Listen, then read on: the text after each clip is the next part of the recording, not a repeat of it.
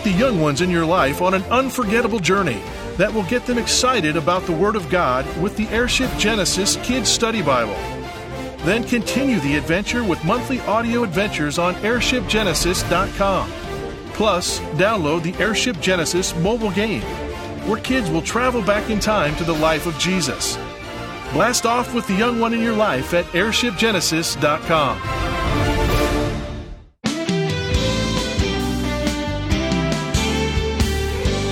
Does your life feel stuck in place, even though you want to move forward? Unmoving and unsure of God's plan for your future? Don't despair. Today, on Turning Point, Dr. David Jeremiah explains why this happens and how you can regain your momentum by refocusing your vision. From the series Forward, here's David to introduce his message, Choose, Diminish Your Distractions. Well, friends, we are working our way through this whole process we call Forward, discovering God's presence and purpose in your tomorrow. Based on a book that was released just a few days ago, this brand new project is our attempt to help us get unstuck and get back on the road toward progress and success according to God's standard. Success according to the standard of God is the full, complete, absolute, total accomplishment of God's will in your life. What God wants you to do, and you're doing it. During the pandemic, many of us kind of had to stop some things. We had to back up. We had to quit doing some of the things that we were doing simply because of the health concerns. Now, as we start to pull out of that, how do we get started again? In fact, for many of us, how do we really get momentum in our life? So many people you and I know end up living in the past, living life through the rearview mirror instead of through the windshield that is so much bigger. And our desire during this series is to encourage you and strengthen you and motivate you to move forward. So far, we've talked about dreaming and praying, and today we're going to talk about choosing, diminishing your distractions. Before we get into the message, let me tell you, you can get a copy of this new book just off the press by simply sending a gift of any size to Turning Point. That's all you have to do. And when you do that, be sure to ask for your copy of the book, Forward. The book is also available in every major bookstore in this country, all of the big box stores, all of the little mom-and-pop stores, all of the Christian stores everywhere. You can find it. But if you are not going out much these days and don't want to go to the store, you can get it from us. We'll send it right to your home. Once again, for your gift of any size, be sure to ask for your copy of the book, Forward. Don't forget also there's a study guide that goes with this. There's a set of motivational cards. There's a CD and DVD package. You can get all the information about this from davidjeremiah.org. There you will get all the details for the other information on this new series. But right now, we need to figure out how to diminish our distractions and choose.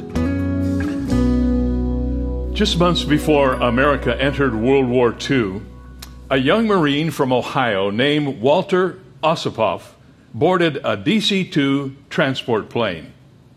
He and several other Marines took off on a routine parachute jumping exercise as pilot Harry Johnson headed aloft into a beautiful blue San Diego sky. 9 men jumped from the plane, and then disaster struck. Osipov was standing near the jump door when his ripcord caught on something and deployed. His chute flew open, and he shot from the plane like a rocket, hitting the side of the aircraft. The impact broke 2 of his ribs, fractured 3 vertebrae, and as Osipov plunged toward the ground, he was yanked to a stop and then jerked backward. His parachute had wrapped around the plane's wheel, and the hapless Marine found himself dangling 15 feet below the plane's tail. He was literally hanging by a thread. And it gets worse. The chute's chest strap and one leg harness had broken.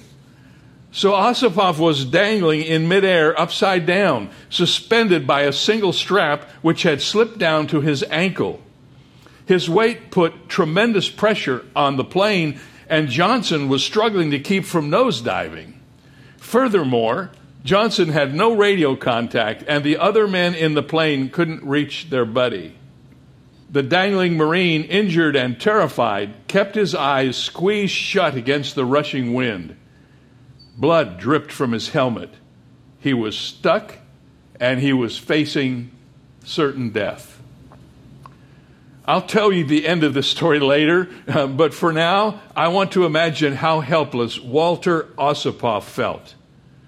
I mean, you may not have dangled from an airplane, but you have, like all of us, felt like your life was turned upside down. Maybe you felt like you were at the end of your rope, stretched to the breaking point, or stuck in a situation you couldn't escape. It's not usually as dramatic as what our Marine friend experienced, but feeling powerless to change anything is real, and it can keep you frozen in place. Authors call it writer's block. Athletes call it a slump. Economists call it stagnation. Pastors call it burnout. Swimmers call it treading water. Off-roaders call it spinning their wheels, and retailers call it sluggishness. Scientists call it inertia. Retirees call it every day is Saturday syndrome. Sailors call it the doldrums. Certain points in life, you'll feel incapacitated and stuck, unable to gain forward momentum. Some of the greatest characters in the Bible were immobilized for a time. Moses was stuck on the backside of the desert for years, unaware of God's future for him. Naomi was trapped in Moab after the death of her husband and her sons. Peter was caught in a dark, depressive cycle on the Saturday before Easter. The Apostle John was exiled on the island of Patmos, lonely and unable to continue his ministry, or so he thought. So if you feel stuck by circumstances or by your own lethargy, that's not where God wants you to stay. We all have temporary phases in life where we recalibrate, recover, regain our bearings. We start going forward again. Because you see, you were created for an ever-fruitful, flourishing, thriving life, according to Jesus. John 10:10 put it this way, I have come that they may have life and that they may have it more abundantly. In 1 Corinthians 15:58, the Apostle Paul proclaimed, Therefore, my beloved brethren, be steadfast, immovable, always abounding in the work of the Lord, knowing that your labor is not in vain in the Lord. You can't be stuck and live abundantly at the same time. You can't be despondent while keeping your spiritual fervor in God's service. You can't be immobilized and give yourself fully to the work of the Lord. So how do you get free of the sandbar and back to sailing in open water? I have some thoughts I'd like to suggest to you. First of all, consider what's best. Start by accepting the fact that everything is not equally important. Almost every adult struggles with this today. We become so distracted by molehills that we can't charge up the mountain. But we have to remember, not every activity is vital. Not every situation is eternal.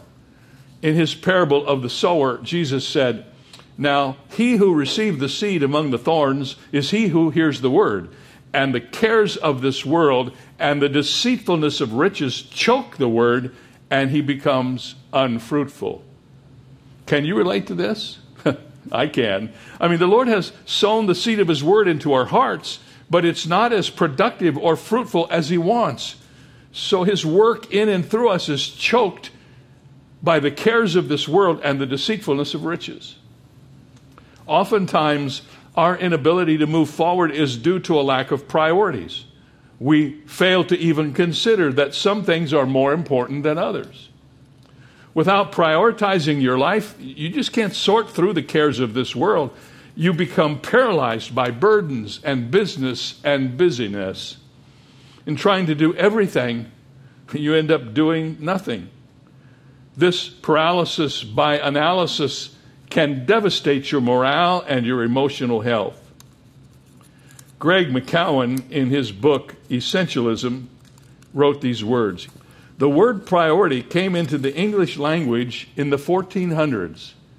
It was singular. It meant the very first of prior things. It stayed singular for the next 500 years. Only in the 1900s did we pluralize the term and then started talking about priorities. Illogically, we reasoned that by changing the word, we could bend reality. Somehow we would now be able to have multiple first things. People and companies routinely try to do just that. One leader told me of his experience in a company that talked of Pri 1, Pri 2, Pri 3, Pri 4, and Pri 5.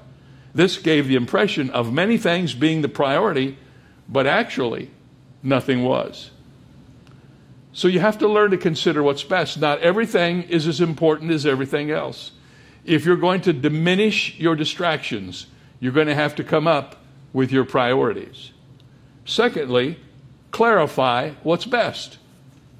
Once you've understood the significance of priorities, the next step to getting unstuck is to actually determine the most important things in your life. To do that, you need the clarity to know what's best. Start by asking what's most important to God. What isn't as important to Him? What do you need to focus on in your life, and what can you start deleting? To generate momentum, evaluate your activities. Delete things of less importance to keep things of greater worth. I can give you an itemized list of what should be important to you. But in Mark chapter 12, Jesus gave us 3 principles that should be central to everyone's life. Let me read that passage. The first of all the commandments is, "Hear, O Israel, the Lord our God, the Lord is one. And you shall love the Lord your God with all your heart, with all your soul, with all your mind, and with all your strength." This is the first commandment, and the second like it is this: you shall love your neighbor as yourself. There is no other commandment greater than these. Jesus boiled down the contents of the entire Old Testament into one overarching, overwhelming priority. And that priority is love. And he ascribed to that priority 3 applications. Without understanding this, it's impossible to move forward. Love, as God defines love, is life's ultimate priority. First is the priority of loving God. Deuteronomy 6 says it this way: "You shall love the Lord your God with all your heart, with all your soul, and with all your mind, and with all your strength." And Jesus quoted that in Mark chapter 12. More than anything else, this is what we're made to do. This is what we're made for: a passionate, practical embracing of God and all of His attributes, all of His virtues, and all of His grace, embracing Him with an overflowing heart of burning devotion and passion in our lives. That affects everything else we do, everything we say, everything we think. So number 1, your priority should first of all to be to love God with all your heart. You really can't go anywhere till you go there, because that's the ultimate goal of every Christian. But Jesus answered the question that was posed to him by giving more than he was asked. Jesus said, "And you shall love your neighbor as yourself." Within the same priority of love, there's a second application. We're to love our neighbors. And believe it or not, we have 7.7 billion of them. We can't know or personally care for each of them, but the Lord knows exactly how to lead us to those that we need to serve. You see, loving others is sharing the compassion of Christ with the people around you. The Bible says, "Owe no one anything except to love one another. For he who loves another has fulfilled the law. Love does not harm a neighbor. Therefore, love is the fulfillment of the law." And Paul wrote, "For all the law is fulfilled in one word, even this: you shall love your neighbor as yourself." As I was finishing this series of messages, our world was rocked by the coronavirus pandemic. You know the details of the horrors and devastation caused by this plague. We're all living through it, and we have all been affected by it. As in all calamities and tragedies, we've had choices to make. The people of our congregation chose to use this pandemic as an opportunity to love our neighbors. So with the leadership of one of our pastors, David St. John, we began providing food for people in our community. Each week we distributed over 50,000 pounds of food. We fed 1,000 families with basic food, living essentials, a gallon of milk each. More than 60 of our fellow believers gathered every Friday, put on their masks and their gloves, put this gift of love in the trunks of cars as people in need drove through our campus. Hundreds of emails, letters, and phone calls helped us realize what this meant to the recipients. Perhaps the greatest benefit of this initiative was just the wild joy I witnessed in the lives of the people who were doing the giving. It truly is more blessed to give than to receive. And loving your neighbor is not something you feel. Loving your neighbor is something that you do. For as James 2:8 says, if you really fulfill the royal law according to the scriptures, you shall love your neighbor as yourself. If you do that, he said, you do well. But keeping priorities correctly aligned is a daily challenge. The first step is knowing what's at the top of the list. Once that's settled, everything else begins to fall into place. What comes first is clear: love God. And next is to love others. And finally, and this will surprise some of you, to love yourselves. Notice again how Jesus stated this commandment. He said, you shall love your neighbor as you love yourself. That means it's okay to love ourselves. In fact, we are commanded to love ourselves.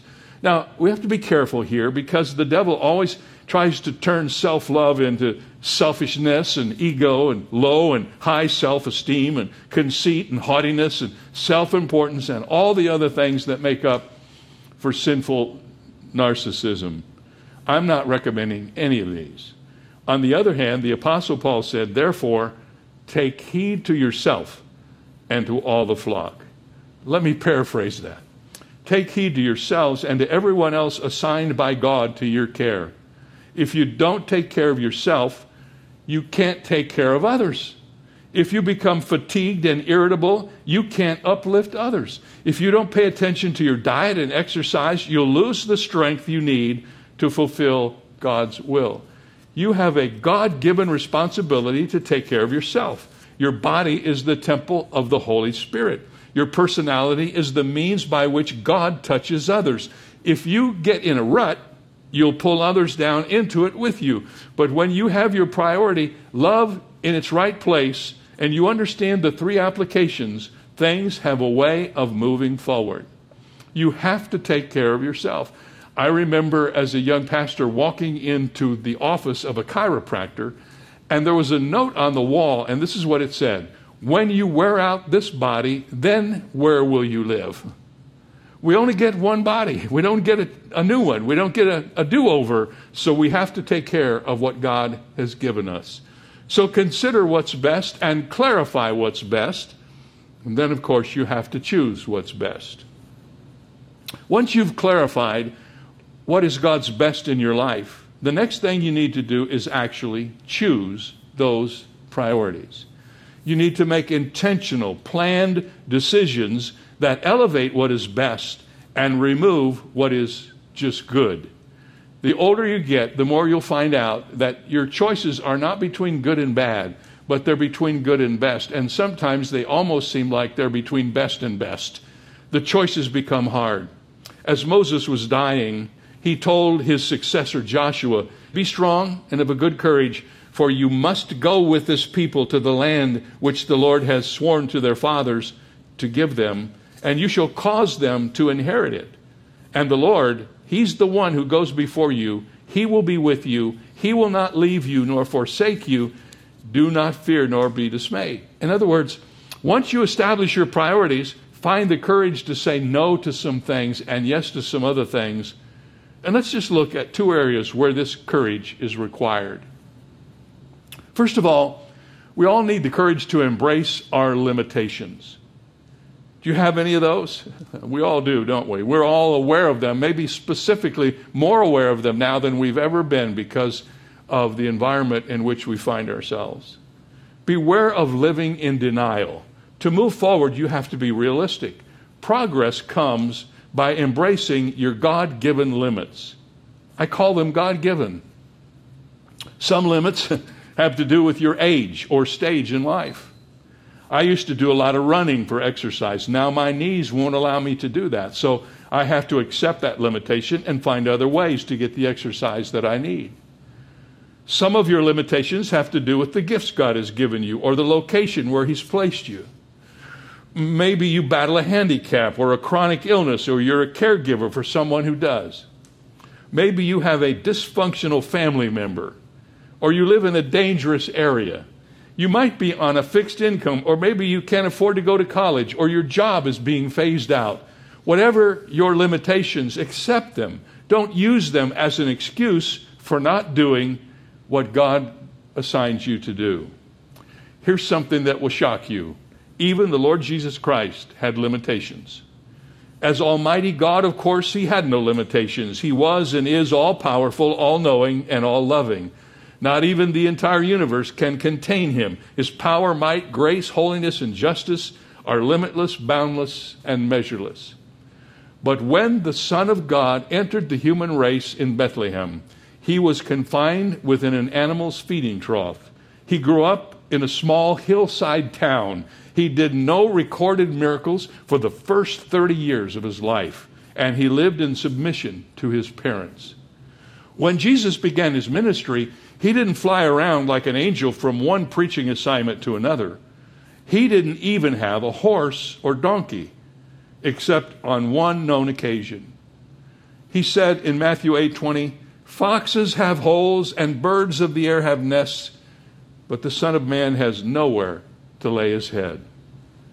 Jesus' area of ministry during the whole time He was on this earth was limited to a little strip of land along the Mediterranean, and He never visited the great cities of His day, Athens, Rome, Milan, Alexandria, Carthage. He had a limited education, a limited income, and a limited time for His work, only 3 years. Oh, and His nation wasn't free. It was occupied by Roman soldiers. The limitless Son of God was financially, geographically, chronologically, politically, and physically limited. And then His limitations became far more stringent. On the cross, He became so limited by the nails in His hands and feet, He was unable to wipe the blood from His eyes or scatter the flies from His face. Yet His limitations worked for the advantages of the whole world. Imagine that. Limitations should never become excuses for staying where you are. Your priorities are determined by the gifts God has given you, your stage in life, your personal shortcomings. Doesn't the Bible say something about that? It says, your strength is made perfect in weakness. Embrace your limitations. Realize you can't do everything. Even the Lord Jesus Christ at the end of His life said to the Father, "I have finished the work that you gave me to do." Not all the work there is to do, the work that you gave me to do. All of us have limitations. And before we can move forward, before we can see this principle take hold in our lives, we have to acknowledge that we're not Superman. We don't have everything everybody else has. God has given us a certain set of abilities and giftedness, and in one way or another, those things limit us. Well, it is a really good thing to realize that you haven't been called to do everything, but that you have been called to do something. And if we get out of the everything circle and back into the something circle, we can really make a difference. All of us have to deal with that, as you know. Now, don't forget, you can get copies of the book Forward and the study guide that goes with it, along with the CDs or DVDs of these teaching sessions. There's also a group of motivational cards that goes with this series. I'm really excited about those because those are available just to ask for them. You don't have any obligation. If you just write or call or email us and let us know you'd like to have the motivational cards, we'll be happy to send them to you.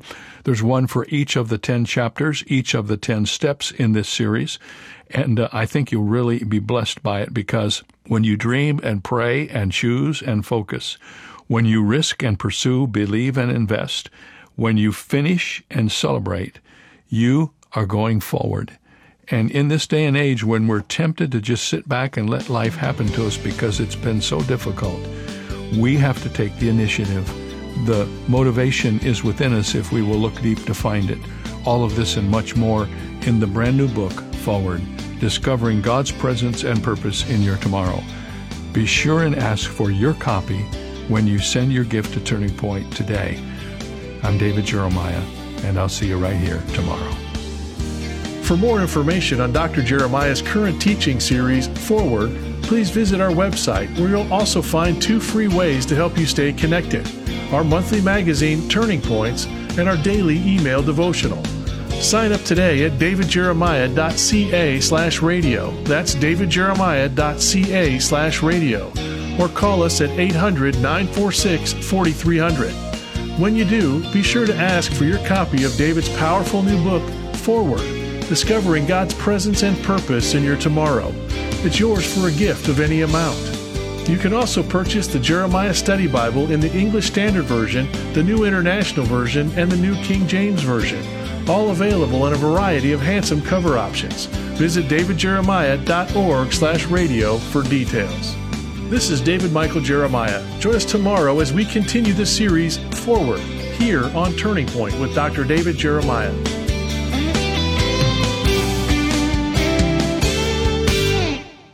It's time to move beyond the regrets of yesterday and the problems of today, and instead discover that your best days are ahead.